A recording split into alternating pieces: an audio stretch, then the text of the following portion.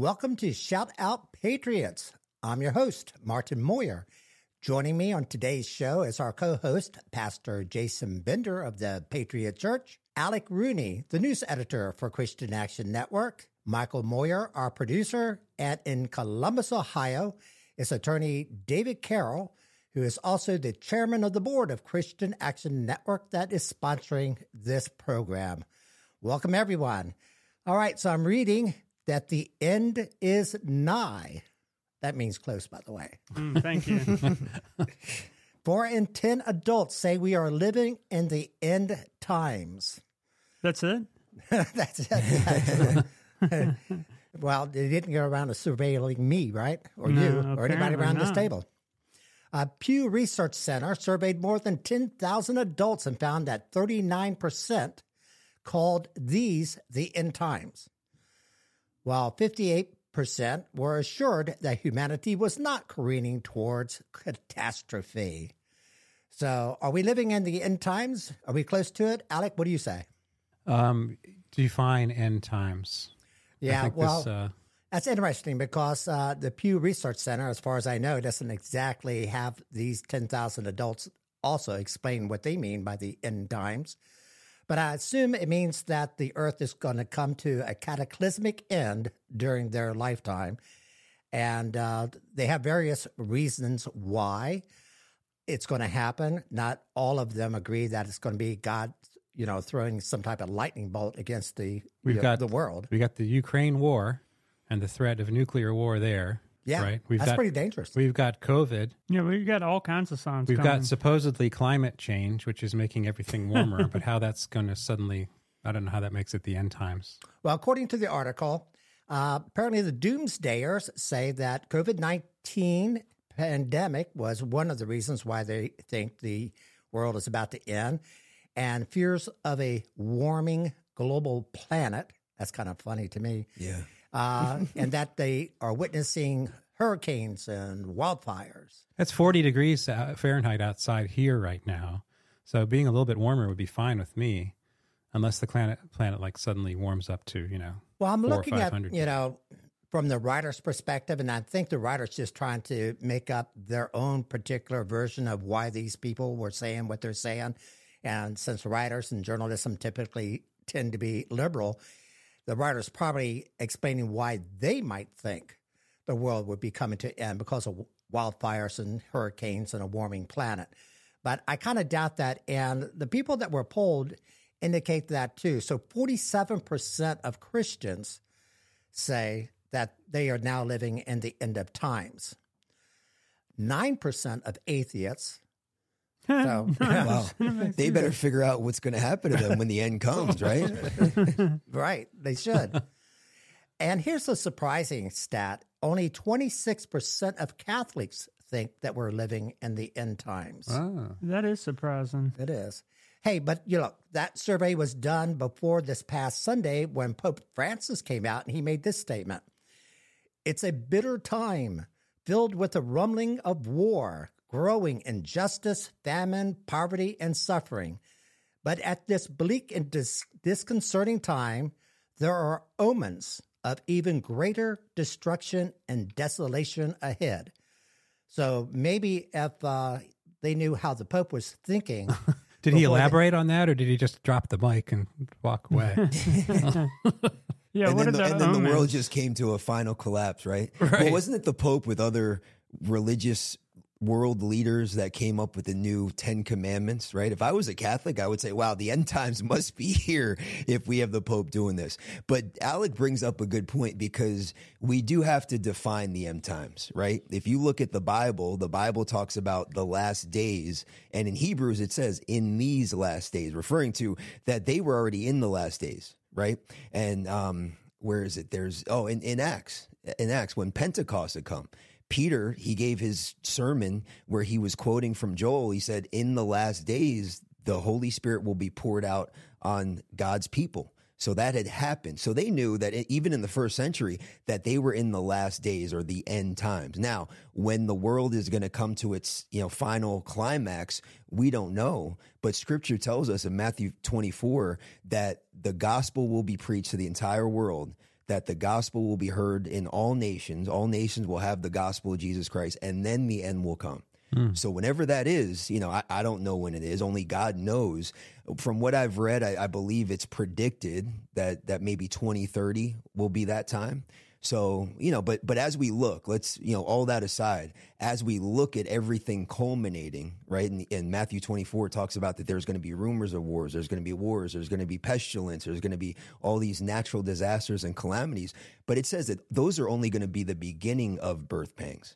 Right? So we could just be in the very beginning of the pregnancy and the birthing of the final culmination of the world. So, yeah, those are the birth pains that's giving way to transgenderism and gender fluidity should be other signs that the end of times might be nigh. There really has been an outbreak of just utter craziness in the last couple of years, it seems like, just in real insanity with the gender stuff and the changing kids' genders and the open grooming of kids in schools, and it seems like things are coming to a conflict. Yes, yeah. And I think most people, when they think of end times, if they aren't biblical scholars or read the Bible every day, Revelation, think that end times mean God's going to come and destroy the earth. That's what most people would probably assume. That's what is meant by the end of times period, right?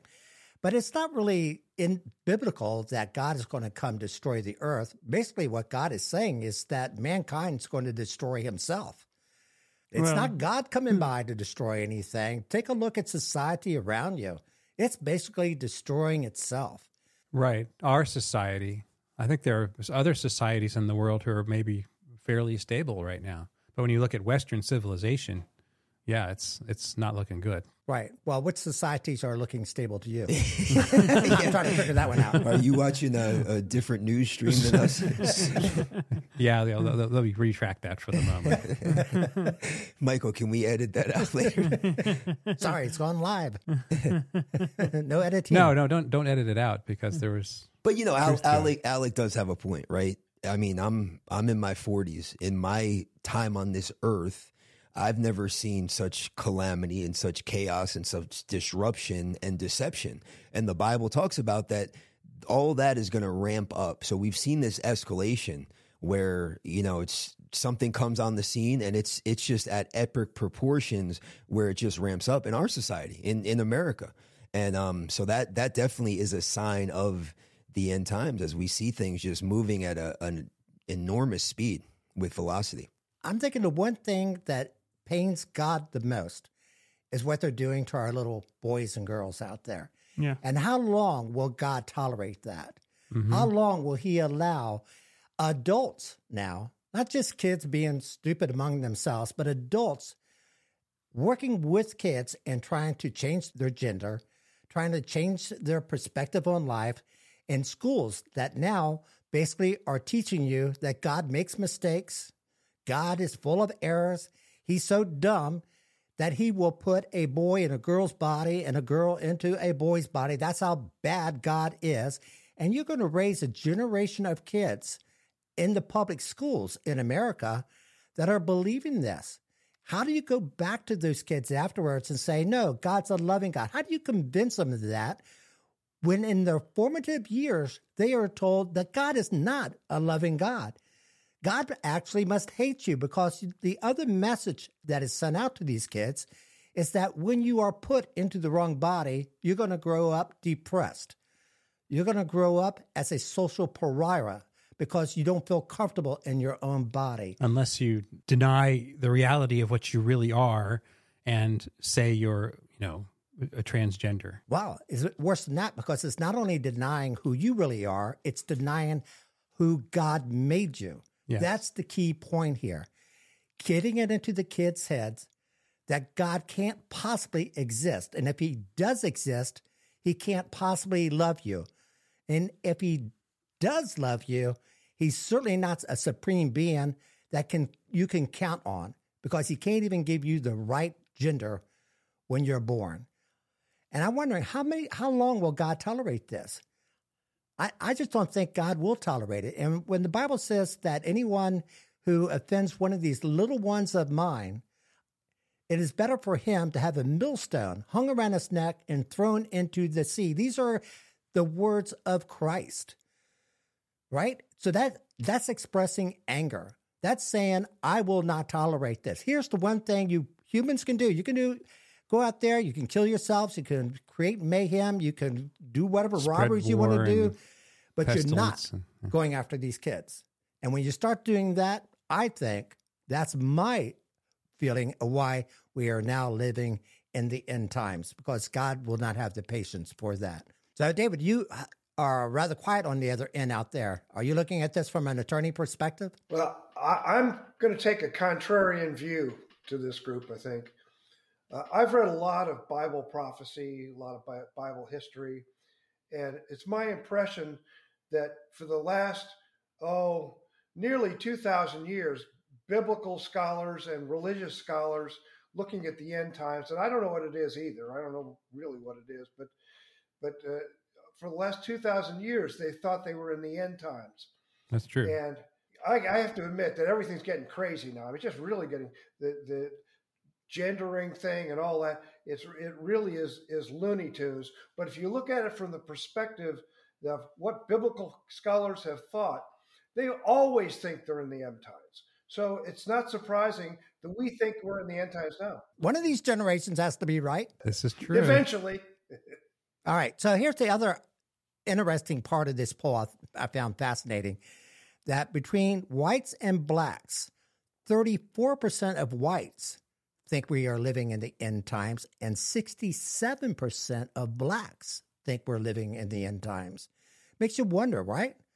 Why? It does. I mean, you're talking about 2 out of every 3 blacks, more than that, actually believe that they are living in the end times. Well, see, and that's what I was, to me, from the black people that I've known, and I know that anecdotal evidence isn't worth much nowadays, but from the black people that I've known and hang out with, a lot of them are more conservative than any of the Democrats that they vote for.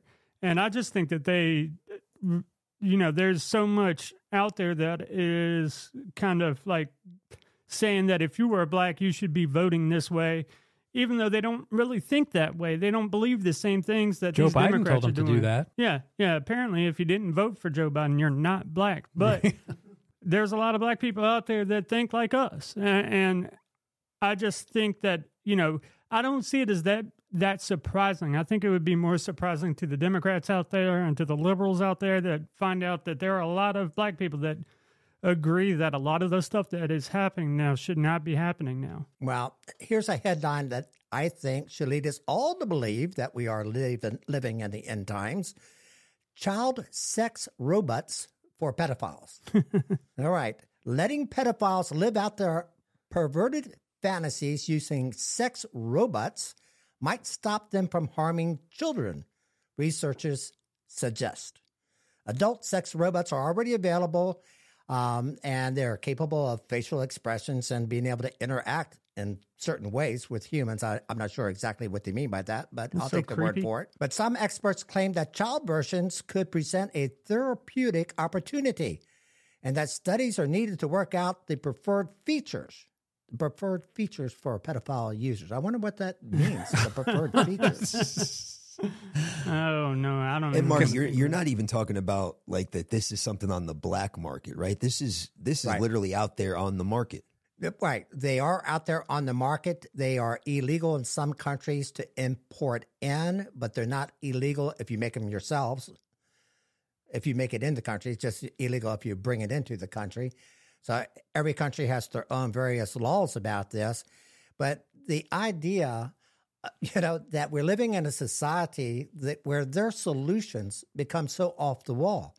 I mean, you're talking about adults sexually abusing little kids, and your solution to cure them is to make them a kid robot that they can have sex with. And somehow, if they can have sex with that robot, they're going to lay off the real kids. I mean, that's just absolutely insane to think that would possibly solve that problem. It's like they just skipped the child blow-up doll and went straight to the robots.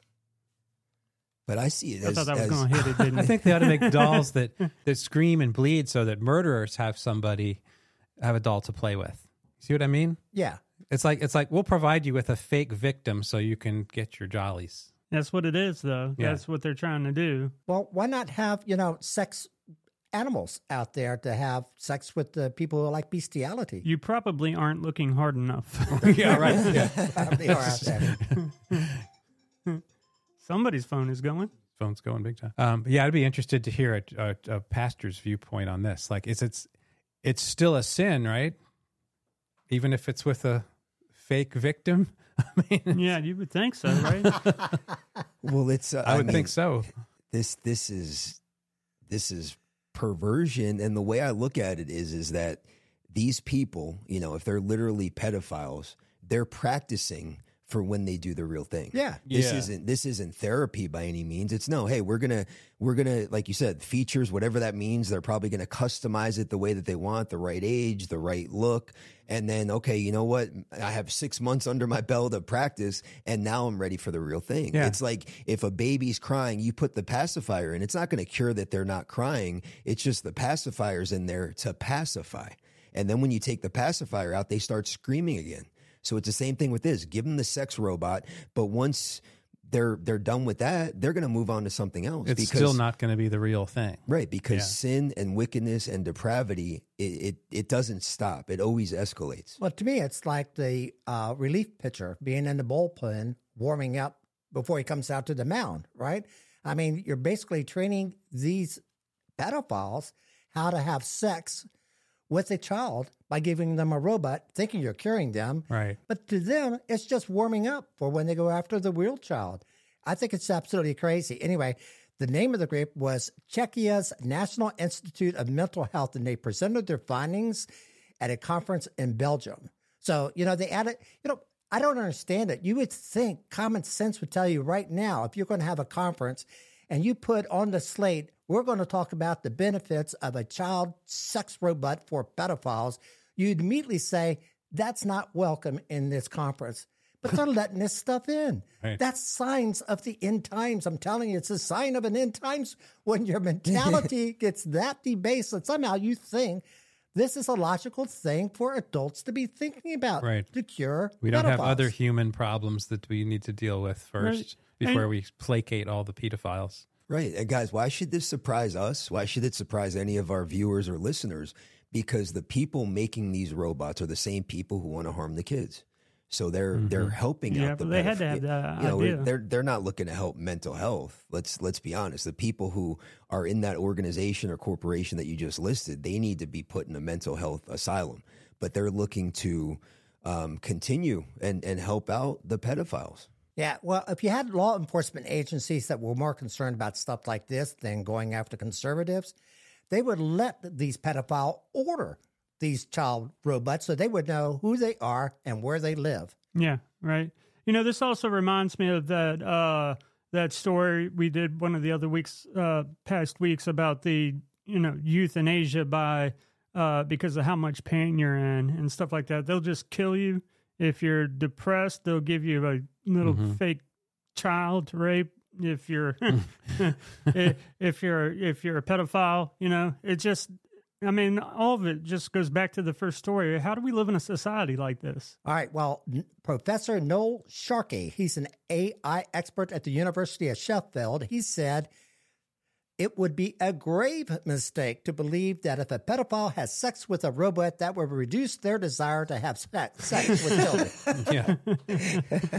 The fact that you have to say that. Right. Yeah, that's You have to tough point say. that out. That is not absolutely obvious to start with, right? But that's the society we live in nowadays. And Marty, does it explain what they mean exactly by a robot? So I'm assuming that this robot can interact back with the person, right? It's not just a doll that's immobile. No, because now, evidently, the technology of the adult-size sex robots are so real-looking. They have facial expressions. They have movements they can make. They can actually interact to some Voices, extent. they seem to breathe. Voices, Yeah. right, seem to breathe with their I don't know. What do we call them? I don't want to call them a partner. What are you if you're having sex with a sex doll? I don't know. But whatever they are. Is it your partner? They can, toy? They can interact with their. Yeah, a toy. A toy sounds right. That, Yeah, that would be what but man, I wouldn't have thought that, the sex industry is where we advanced the most in robotics. I thought it would have been something else. Weapons and sex You're toys. so naive, Michael. Weapons, healthcare, and sex toys. And I wonder if, last week we were talking about AI, right? With social media and things like that. I wonder if they're incorporating some of this, where the person can talk to the robot and then the robot can now interact back where they really get their true fix in, where they really feel like they're there with the child. Yeah. I want the child sex robot to be programmed to read them the Miranda rights. Yeah. Or have a machine They have gun the come right out to of their remain chest silent. or stab them. Yes. David, you have a comment. Yeah, I'm thinking these child sex robots are going to be very popular in Washington, D.C. Yeah, right. There's one headed to Pennsylvania Avenue right now. Because he likes to sniff that hair. All right. Well, Kurt Cameron, everybody knows him. He has a book out called As You Grow. And he's been trying to do public readings of this book in public libraries. The book is, it's a faith-based children's book. And it advertises itself as celebrating family, faith, and biblical wisdom. So you would think that's a good thing, right? Go in the library, do some library readings for some kids. Unfortunately, you can have drag queens in libraries doing drag queen story hours, but he has been turned down by 50 public libraries trying to do readings for little kids. And why did they say that they turned him down? Well, here's a quote from the Rochambeau Public Library in Providence, Rhode Island. And I'm sure if you live in Rhode Island, I'll probably pronounce that wrong because I do it all the time, these names. But that was my best guess, right? All right. Anyway, they wrote to Cameron and said, "We are a very queer-friendly library. Our messaging does not align." Not kid-friendly. No. Queer-friendly. Queer-friendly, yes. But the point that got me, I know that was weird to start with, but the point that really made me mad was that second part. Our messaging does not align. Right. In other words, does the public library now set the messaging? They have a message? Yeah. Right. When does the public library have a message? They just supply books. The books have the message in them. And Yeah. I wonder, if they're queer affirming, if that's their target, do they have some of these sex robots in the back room that can be used for the public? And look, I'm not an expert on law. You can borrow one. But isn't the point of a public library for public consumption, for the public to use to have resources open for everybody? Yeah, well, I mean, hey, if it is the public library, wouldn't that also be, I don't know, if they use the excuse that allowing, those drag shows to show up at a public library for free speech and stuff like that, wouldn't they also be, well, never mind, they're hypocrites all the time, so it doesn't really matter. You know the answer to your own question. But anyway, let's bring David into this because David does raise an interesting question. If public library allows drag queen story hour in, can they legally deny Kirk Cameron a reading of his book, As You Grow? The answer is clearly no. It's viewpoint discrimination. And the First Amendment protects people's different viewpoints. That quote about the library working saying we're a queer-friendly library, our messaging does not align, that is a clear statement that the library is discriminating on the basis of viewpoint. And that is a violation of the First Amendment. If it's a public library, by public, I presume that means government-owned. And if it's government-owned, then it falls squarely within the protections of the First Amendment. All right, but here's the thing, right? So drag queen story hour people, they're very well organized in chapters around the country. They have a lot of money. They can, first of all, get into these public libraries simply by asking to come in. They're rarely ever turned down. They don't have to turn around and sue the public library. But if they did, it's not one drag queen trying to sue 50 different libraries. Here, Kirk Cameron, even though he would have a legal right to go into those libraries and probably win in court, How much money does even Kirk Cameron have to sue 50 different libraries? And that's how they're winning these battles, Pastor. Yeah, but remember, Marty, it's actually, I believe, his publishing company, right? Brave Books, who's actually the one initiating, trying to get the meeting for Kirk Cameron. Right. So it's not just Kirk on his own. He's got, a publishing company behind him. Yeah, but, it's Brave Books. Look, publishing companies do not make a lot of money. It's kind of a myth. And people think publishing companies make a lot of money. They think the authors make a lot of money, and they don't. Mm-mm. They do not at all. So there's not a lot of money to be spending around for publishing companies to be filing lawsuits either. But I would think they would win. I think, David's wisdom on this thing is, what I would think it would be. He should be able to sue and be able to get in. But it's going to cost money. David, to file a lawsuit like that, I mean, we're talking probably tens of thousands of dollars per library, aren't we? Well, probably, unless you can find a public interest law firm like Liberty Counsel or one of those who are willing to take the case and do it without charging the client. And this would be the kind of case that they'd want to take, I think. I doubt it. I really do doubt it because there are so many religious liberty cases going on out there. And these, as you mentioned, Liberty Counsel and Alliance Defending Freedom, the rest of them, they're stretched for dollars too with defending, especially the cases where gays and lesbians are coming after photographers and wedding venues and cake shops to force them into compliance with the LGBTQ agenda to say, okay, well, look, Kirk Cameron wants to have a book reading about his book As You Grow. How important is that for our finances of the battles that we're waging out there to wage in? And sure, we'll get a victory here, but are we actually going to sue 50 libraries? We'll win here, but the next library goes to, they're going to turn them down. We're going to have to sue that library and then sue the next library. So I don't know that they would be all that excited about doing it. Well, I'm going to be a little bit contrarian. I'll be the contrarian this time and say that I think Kirk Cameron found a clever way to sell books and there's nothing wrong with that. He found a good way to get the name of his book out, and that is by attaching it to this controversy about the drag queen story hours. And I think, but you're not impugning his motive that he only wanted to go in the libraries to get turned down so he could sell a book. Right? No, I'm not impugning it at all because he's obviously written a good book and a book that kids should be hearing. I think the more effective way would be to go after libraries in a more subtle way rather than come straight at them as if like, okay, we're going to give something in direct opposition to these drag queen story hours, and we want you guys to hold it at your library. I mean, I like his book. I like the way Brave Publishing. I like that he's putting it out. And I think it's good that he's found this way to spread the word about his book. And I think that's what they're doing, really. Well, guys, are we aware that all 50 of these libraries have had drag story hour or whatever you want to call it? Because, I don't know. Yeah, but that's what I'm saying. To your point, Alec, I don't know if we can say that Kurt, we don't know Kirk Cameron's motive, right? Right. We have no idea. And, from what I see, I don't know him personally, but he seems like a very genuine Christian man. Mm-hmm. I'm not saying he's not. Yeah. But so I don't know if he targeted 50 libraries and said, okay, these are the ones that had the drag story hour, so I intentionally want to go there. It could have just been, hey, you know what? Anywhere that my publisher says that I should go, that's where I want to go. And let's try to get in there because I want to share the gospel and this good message of this book with these kids. All right. So I'm like the one with the horrible memory here. Who is Kirk Cameron? Growing Pains. Oh, TV star, and he turns brother of Candace Cameron.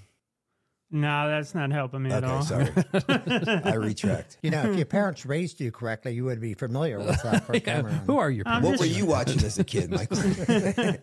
I saw Child Growing TV Pains. star. Child TV star who became an evangelist, I guess, or the evangelical Christian. But here's the thing that you need to consider. Normally, secular authors, when they write a book, they have book readings and they do them into bookstores. And there was a time when Christian authors came out and they have a new book out, they would go to Christian bookstores. But there are very few Christian bookstores around anymore. So if you want to get an audience, you want people to come out in the Christian community to see your book, you go to a public library. And I think that's why Kirk Cameron is focusing on libraries. Yeah. is because there aren't the Christian bookstores out there to do these readings anymore that there was 30, or 20 years ago even. And I'm glad he's picking this fight with them. Well, and he that's a legitimate reason to want to go out to a library. I mean, how is a drag queen story hour a legitimate reason to go to? Yeah, that needs to be fought back against very hard in every way. Yeah, I mean, at least in him, he's trying to sell a book, and the drag queen story out there trying to sell a sexual life. Well, I came across this story, and I'm bringing it in there, and I'm not sure exactly, why, what it has to do with anything that we do, but it just shocked me so much. And the headline is 50 shell-shocked teachers, staff flee chaotic Florida school district. So you got That's 50, a mouthful, right? Yeah. I should have practiced that before. Glad you got through I that. just said it. Yeah. It's way too many S's there. So you got 50 teachers that are leaving this particular Florida school district. It's the 10th largest school district in Florida, the Brevard County School District. And they're resigning because of the violent and disrespectful behavior that they have to confront every day with these kids. Here's a quote from one of those teachers. On an everyday basis, I am deflecting being attacked, scratched, headbutted, pushed, and hit. And this, she made this statement at a school board meeting as they were trying to explain something's got to be done because teachers are going to leave, and I'm leaving. It came out in that school board meeting that one student actually was masturbating inside the classroom, and it was recorded by a classmate as he was doing it and then put up into a student group chat for the other kids to see. It's amazing, right? Another educator at the board meeting said that she had to remove all the furniture from her class. All the furniture, because kids were routinely chucking it around the room at each other. That's crazy. I think we're getting close to the end times for public schools, at least. Yeah, well, I mean, this also has a very bad statement for parents. I mean, how do you fill up a school or even have that amount of kids at a single school that would, run teachers off like that? It only really takes a few kids, though. Yeah, I mean, is that what they're saying? Being married to it a doesn't teacher, sound like it's saying I can tell here. you that most kids in a classroom are just kind of neutral and sitting there waiting for someone to tell them what to do. But if there's a couple of bad actors, they can really turn the whole room. Yeah, I guess there's a lot of followers out there. Yeah, or just ones who don't want to get involved. Yeah, and in hearing this list and reading this article, I mean, it's almost unbelievable what's going on in these schools. They're not talking about a few kids here. I guarantee you that. They're talking about a lot of kids in the classroom. They say they're constantly having to deal with sexual misconduct, drug use, theft, spitting, violence, property destruction, because the kids no longer fear any consequences. And look, these are the same kids. We don't know what percentage of public schools this is going on in, right? It could be 1%, 5%, 10%, 20%. But these are the kids that are going to be in the middle of the BLM riots, in the middle of the Antifa riots that are going to burn down buildings. And that's the fruit in our society of what we're seeing when, like we said, where the parents have no discipline in the homes. These kids are running wild in the public schools. And now, unfortunately, the teachers pay the consequence. They're being harmed. I mean, it almost seems like some of these teachers are guarding their own life, right? The way that it looks. It's crazy. And this goes back to something I've said before, is that this is what happens when you remove consequence. I mean, and this is what it seems like most of the Democrats nowadays are going for. The revocation of, I don't know if that's how you say it, but anyways, the elimination of like cash bail and abortion and all these things that they push that makes it so you don't have to live with the decisions that you make. And this is what you get. I mean, you get people who are just not in control anymore. Well, they said talking to parents does no good because they blame the teachers. Well, see, there is the problem, right? Because the parent thinks it's the teacher's problem. Yeah, you shouldn't have furniture in your classroom. It's your fault. You should have wore a spit guard. I mean, come on. Take some defensive action here. Well, if we were all wearing masks, they couldn't spit on you. But what you were saying, Michael, about the consequences here, if they actually put these kids in detention, the parents threaten to sue the school. So, first of all, telling the parents, don't do any good, because first they'll blame the teacher. And if you do anything to punish my child, I will turn around and sue the school for you doing it. But how can they sue the school over putting somebody in detention? Well, schools don't like lawsuits. They just don't. You know, even if they are in the right, they don't have a big budget to be filing and defending themselves in court. So it's easier for them just to say, hey, it's not in the budget. Let the kids run crazy. Aren't they funded by the taxpayers? I mean, And I'm sure a lot of the taxpayers would get irritated by all these lawsuits. And I mean, isn't that part of discipline in the school? You know, I mean, I would just think that that's if someone made a threat to me and I'm a teacher and administrator in the school, that's just an empty threat. That's just hot air. David, what is your take on that? Well, reading the article in the New York Post about this, it appears that the complaints at the school board meeting where the suspensions are meted out at disproportionately high numbers to black students. And it appears that... So, but how do they know it's disproportionate? How do I know what? No, how are they assuming that it's disproportionate? I mean, isn't it based on like what the child did, not what the child looks like? All I'm saying is that's the accusation. And there were NAACP people at the meeting to talk to the school board, saying things like the district should emphasize diversity, equity, and inclusion in any new behavior code. How's that going to stop kids from throwing chairs and masturbating in the class? Yeah. You know, that's just crazy. All right, I got it. Right, the ones who are throwing the chairs should start throwing it at the ones that are masturbating. Yeah, or maybe they think that it's working on their multitasking skills. I'm masturbating and throwing a chair at the same time. But it's typical of the liberals to always, they got to promote their agenda, their narrative. And that narrative, that agenda is more important to them than ever solving the problem. So we could have predicted that if the NAACP and some of these other liberal groups were going to say, here's how to solve this riotous behavior among kids, we knew ahead of time they were going to say diversity, equity, and inclusion. Right. That's their way they solve everything in America now. Whatever the problem is, it's rooted in that. And racism. And racism. Right. And this Which means it's rooted in white people. Right, and this isn't the first time I've heard that excuse. Black kids are being disproportionately sent to detention. I mean, even if it's a fact that you don't like, if it is something that is based in reality, in fact, that more of these kids are making these decisions than more of those kids, then it's not disproportionate and it should be handled accordingly. I mean, you don't just let somebody off because you think that they are like handicapped. And I mean, that sounds racist to me. Just to say, oh, you know what, we shouldn't punish these kids, they're black.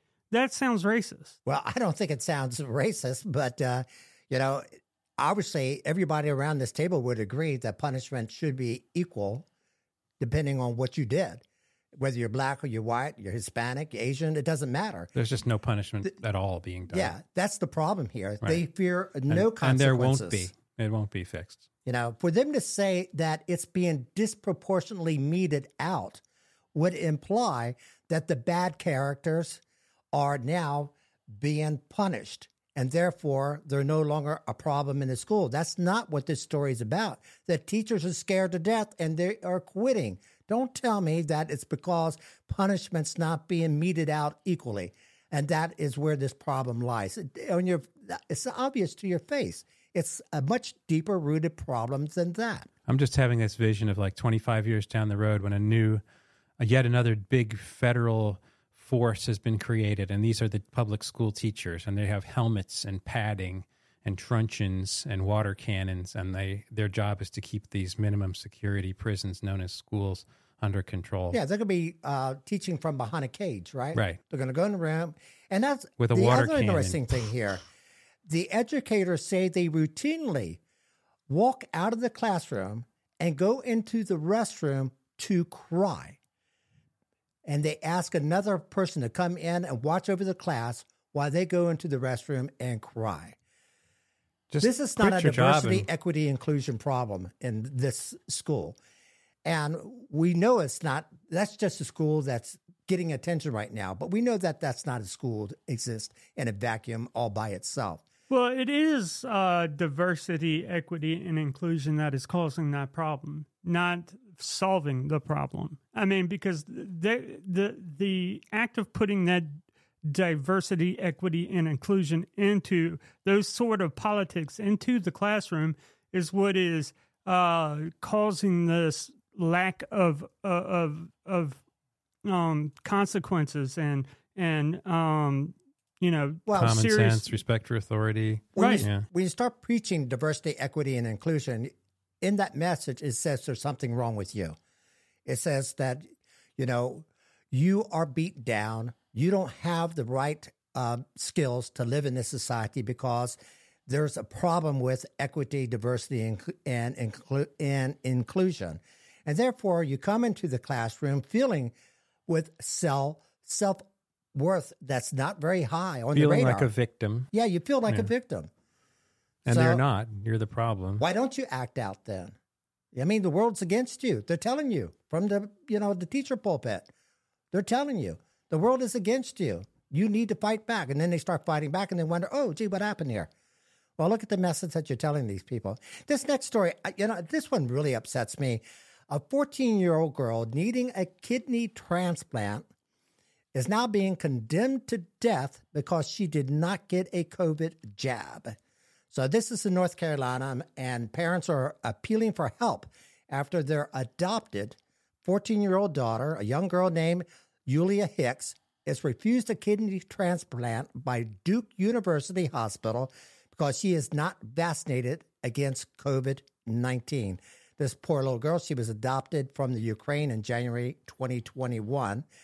The mother of the child, Chrissy Hicks, says, there's no sympathy whatsoever from any of them. It's just strong-arming us. Give her the vaccine and you'll get the transplant. Once again, we're using little kids to make and score political points. There you go. Yeah, little pawns. Yeah. And we're talking about her life. Yeah. And, they wanted the left wants to talk about white privilege. I mean, this is jab privilege, right? All you got to do is get the jab. Just get the vaccine and you'll be okay. We'll give you what you want. But isn't the story bigger than that? Because once this precedent is in place, that unless you get the vaccine, you will not get medical treatment. Can't they now start to say, well, you have to get this, you have to do that? That social credit score that we talked about a couple of weeks ago, I think, or maybe last week, that unless you do these certain things, we have a right to deny you the service that you're looking for.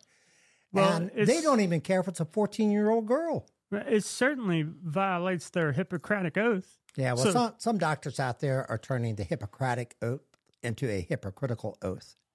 Right? That's exactly Seems what to they be did. what it is. So anyway, they brought this up at the hospital committee, whether to treat this girl or not. And here's what they told the mother. I can't require you to do anything. I can recommend things, but if you don't follow our recommendations, then Julia can't be a transplant candidate here. And they told her. But we don't require it. How's that? Yeah, I know. It's kind of like more hypocrisy. I can't require anything, but if you don't follow our recommendations, you cannot be a transplant candidate here. Sounds like they're requiring, but that's I think definitely a requirement. I think what they're saying is that I can't require you as the parent to give her the COVID shot. I can't do that, but what I can say, if she doesn't get it, you're not going to get the transplant. And let's remember what this COVID shot does. It does not prevent you from getting the COVID virus, and it does not prevent you from spreading it. Yeah, let me make that final thought because it's going to fit into exactly what you're saying. They're saying that the surgery would be unsafe for the doctors if the girl does not get the transplant. I mean, the not vaccine. Get the vaccine. Yeah. So we all know, and everybody knows out there, I mean, every doctor knows out there, that the COVID shot, first, is no guarantee that you're not going to get COVID. And secondly, there's no guarantee you're not going to transmit it. So for these doctors to lay that at the feet of a 14-year-old girl and say, oh, we're too scared to give you a transplant because, ooh, you know, you might have COVID and, ooh, you might give to us doctors. Now, keep this in mind. The girl has already had COVID. She's already had it. Right. To me, this is just and they still want her to get the shot. This is circling back around to our first story about the end times. And I think when you've got doctors at Duke University Medical Center who are talking like this and lining up with this whole vaccination craze like this, it's just it's like that used to be like the one group of people who you could trust to be objective and fair, impartial. Yeah, would be physicians. And you know, these are doctors at Duke University, so they know what quarantine is. If they were that afraid of that little girl and COVID, they could have suggested quarantining for whatever the grace period is of however long it takes to incubate in a person. Yeah.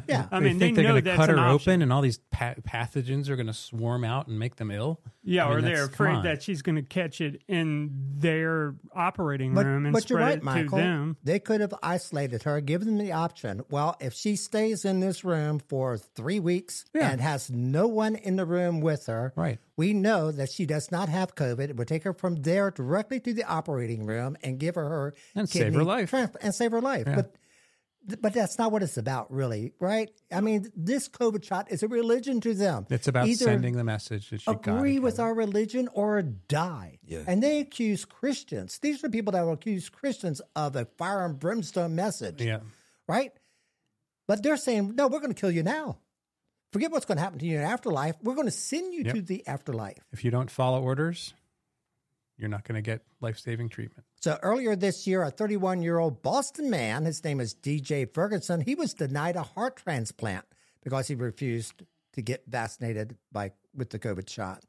And last year in Cleveland, they refused to do an organ transplant to a recipient who had not been vaccinated. So my point here is this isn't an isolated case. This is something doctors are thinking about, hospitals are thinking about. The woke mob out there who runs the medical care is thinking about. What is your social credit score? It's political theater. And what really, I mean, besides this girl, I mean, her life is at stake here. But on top of that, you know, she could be looked at by her friends and her peers now as a villain, right? For those who might not be as strong against the vax, where, you know, they're like, man, this girl won't take the shot to get this done, to get the transplant. She could be villainized for this. And it's really sad that that's Be what they're doing. ostracized. They're really harming her life. It's in evil. many ways, in many ways. David, so, you know, I guess there is no law that could be used to sue the hospital for refusing to give treatment of this nature. It's interesting that the Biden administration wanted to make sure that doctors and nurses will perform transgender surgery and can't refuse that. But where is the demand that a little girl needing the kidney transplant has to get the kidney transplant, even if they don't take the COVID shot? But I guess there's no law to help this family, is there, David? Nope. No, there's no obligation on the part of the hospital to do transplants at will. They have to use their own criteria. Now, in the article that brought this to our attention, there is another hospital called Atrium Wake Forest Baptist that claims that the purpose for that vaccine policy is to protect the transplant patients who are high risk for severe illness from COVID. And we also know that organs are in short supply. So I can understand the hospital saying, okay, we're only going to give the transplant to those patients who are most likely to be able to benefit from it. And that would be one of the reasons. I don't agree with the reason, but that's at least a more rational reason than protecting the physician from getting COVID. Yeah, and I do want to point it out that your explanation for not giving her the transplant is not what they gave the parent. They gave the parent that it would be unsafe for the doctors. Right, and these are experimental. All right, well, we want to be able to make sure our Facebook feed does not go down because we're talking about this, because that's one of the things that Facebook does not like us talking about. So we'll leave it there. I think we presented what was in the story. So, and we debated it. So we have a segment here called Taking a Stand. And what we'd like to do is give a shout out to people or groups or whatever that are out there standing for their Christianity, standing for their religion, standing for, their patriotism. So the United States Department of Education is now disbanding its newly created National Parents Council after multiple parent groups sued, saying it was politically biased and violated federal laws. So it's the National Parents and Families Engagement Council. U.S. government cannot come up with a short name for anything, can they? No. Right? Does it make some goofy acronym? That you have to try to remember to tell your friends, hey, you got to be opposed to the National Parents and Families Engagement Council because here's what they're going to do. Anyway, it was... Sorry. That's all right. I'm trying to pronounce their acronym. Their acronym. Yeah, good luck with that one. The idea of the group was to have constructive ways to help families engage at the local level. Right? One of those kind of like, what does that even mean? That sounds like a euphemism for a transvestite story hour. Yeah, it really does. Well, it got on the radar screen of the family groups Fight for Schools, Parents Defending Education, America First Legal. And got on their radar because they looked at who was part of this National Parents and Families Engagement Council group. And they saw that, well, all the people that were a part of it, or most of them, were liberal groups such as Al Sharpton's National Action Network, multiple pro-Black Lives Matters groups, the Mocha Moms, and the United Parents Leaders Action Network, all liberal groups. So they decided that they would sue the school or sue the Department of Education, saying this is nothing but a left-wing arm of the U.S. Department of Education, and it's not really reflecting all the stakeholders that are out there representing America and their concerns. And on December 5th, the Department of Education agreed to immediately and permanently disband the council and not hold any future meetings. So, wow, yay. That worked. Yeah, hats off to the Fight for Schools, Parents Defending Education, and America First Legal for taking the time and the money to bring a lawsuit against the U.S. Department of Education. That's always a big thing when you're suing the federal government. Mm-hmm. Yeah, right? No, that's great. Costs a lot of money, and not much reward. You get a small newspaper article, maybe in a few. I've only seen this article, I think, in one publication. So, it's not like you're going to get a lot of publicity if you win. Well, seeing especially them if you win disbanded would probably be the big enough reward for that because you know what their goals were. Right. It'll come back in another form. All right. Well, that's our taking a stand moment for this episode of Shout Out Patriots. And we have to sign off now because we're running close to our hour limit that we set just for ourselves. And we don't want to put anyone to sleep. We don't want to do that. Might be too late. It might be too late. Oh, my. All right. There's an inside joke there that most people probably can't see, but behind me are. No, just let that sleeping dog lie. Well, look, to his defense, he was in school all day long, and that was probably boring enough to stay Getting awake. chairs thrown So he at stayed awake during school. So it's sleepy time now. So, all right. All right. Please join us next week. Thanks for tuning in. Thanks for watching. Thanks for listening. When you see this or hear this on our podcast that will be released next week, you can go to martinmoyer.substack.com to see all of our episodes. Some are very interesting. Some are quite, got a lot of traffic going to them, and they're timeless. So, you're going to pick up some good information if you go there and take a look at what we've done in the past. We got some great articles up there for you to read. And please feel free to share this podcast when you go to that site, like it. And if you tune in next week, share while you're watching us. We appreciate it. And we'll see you again next Tuesday evening. Bye-bye now.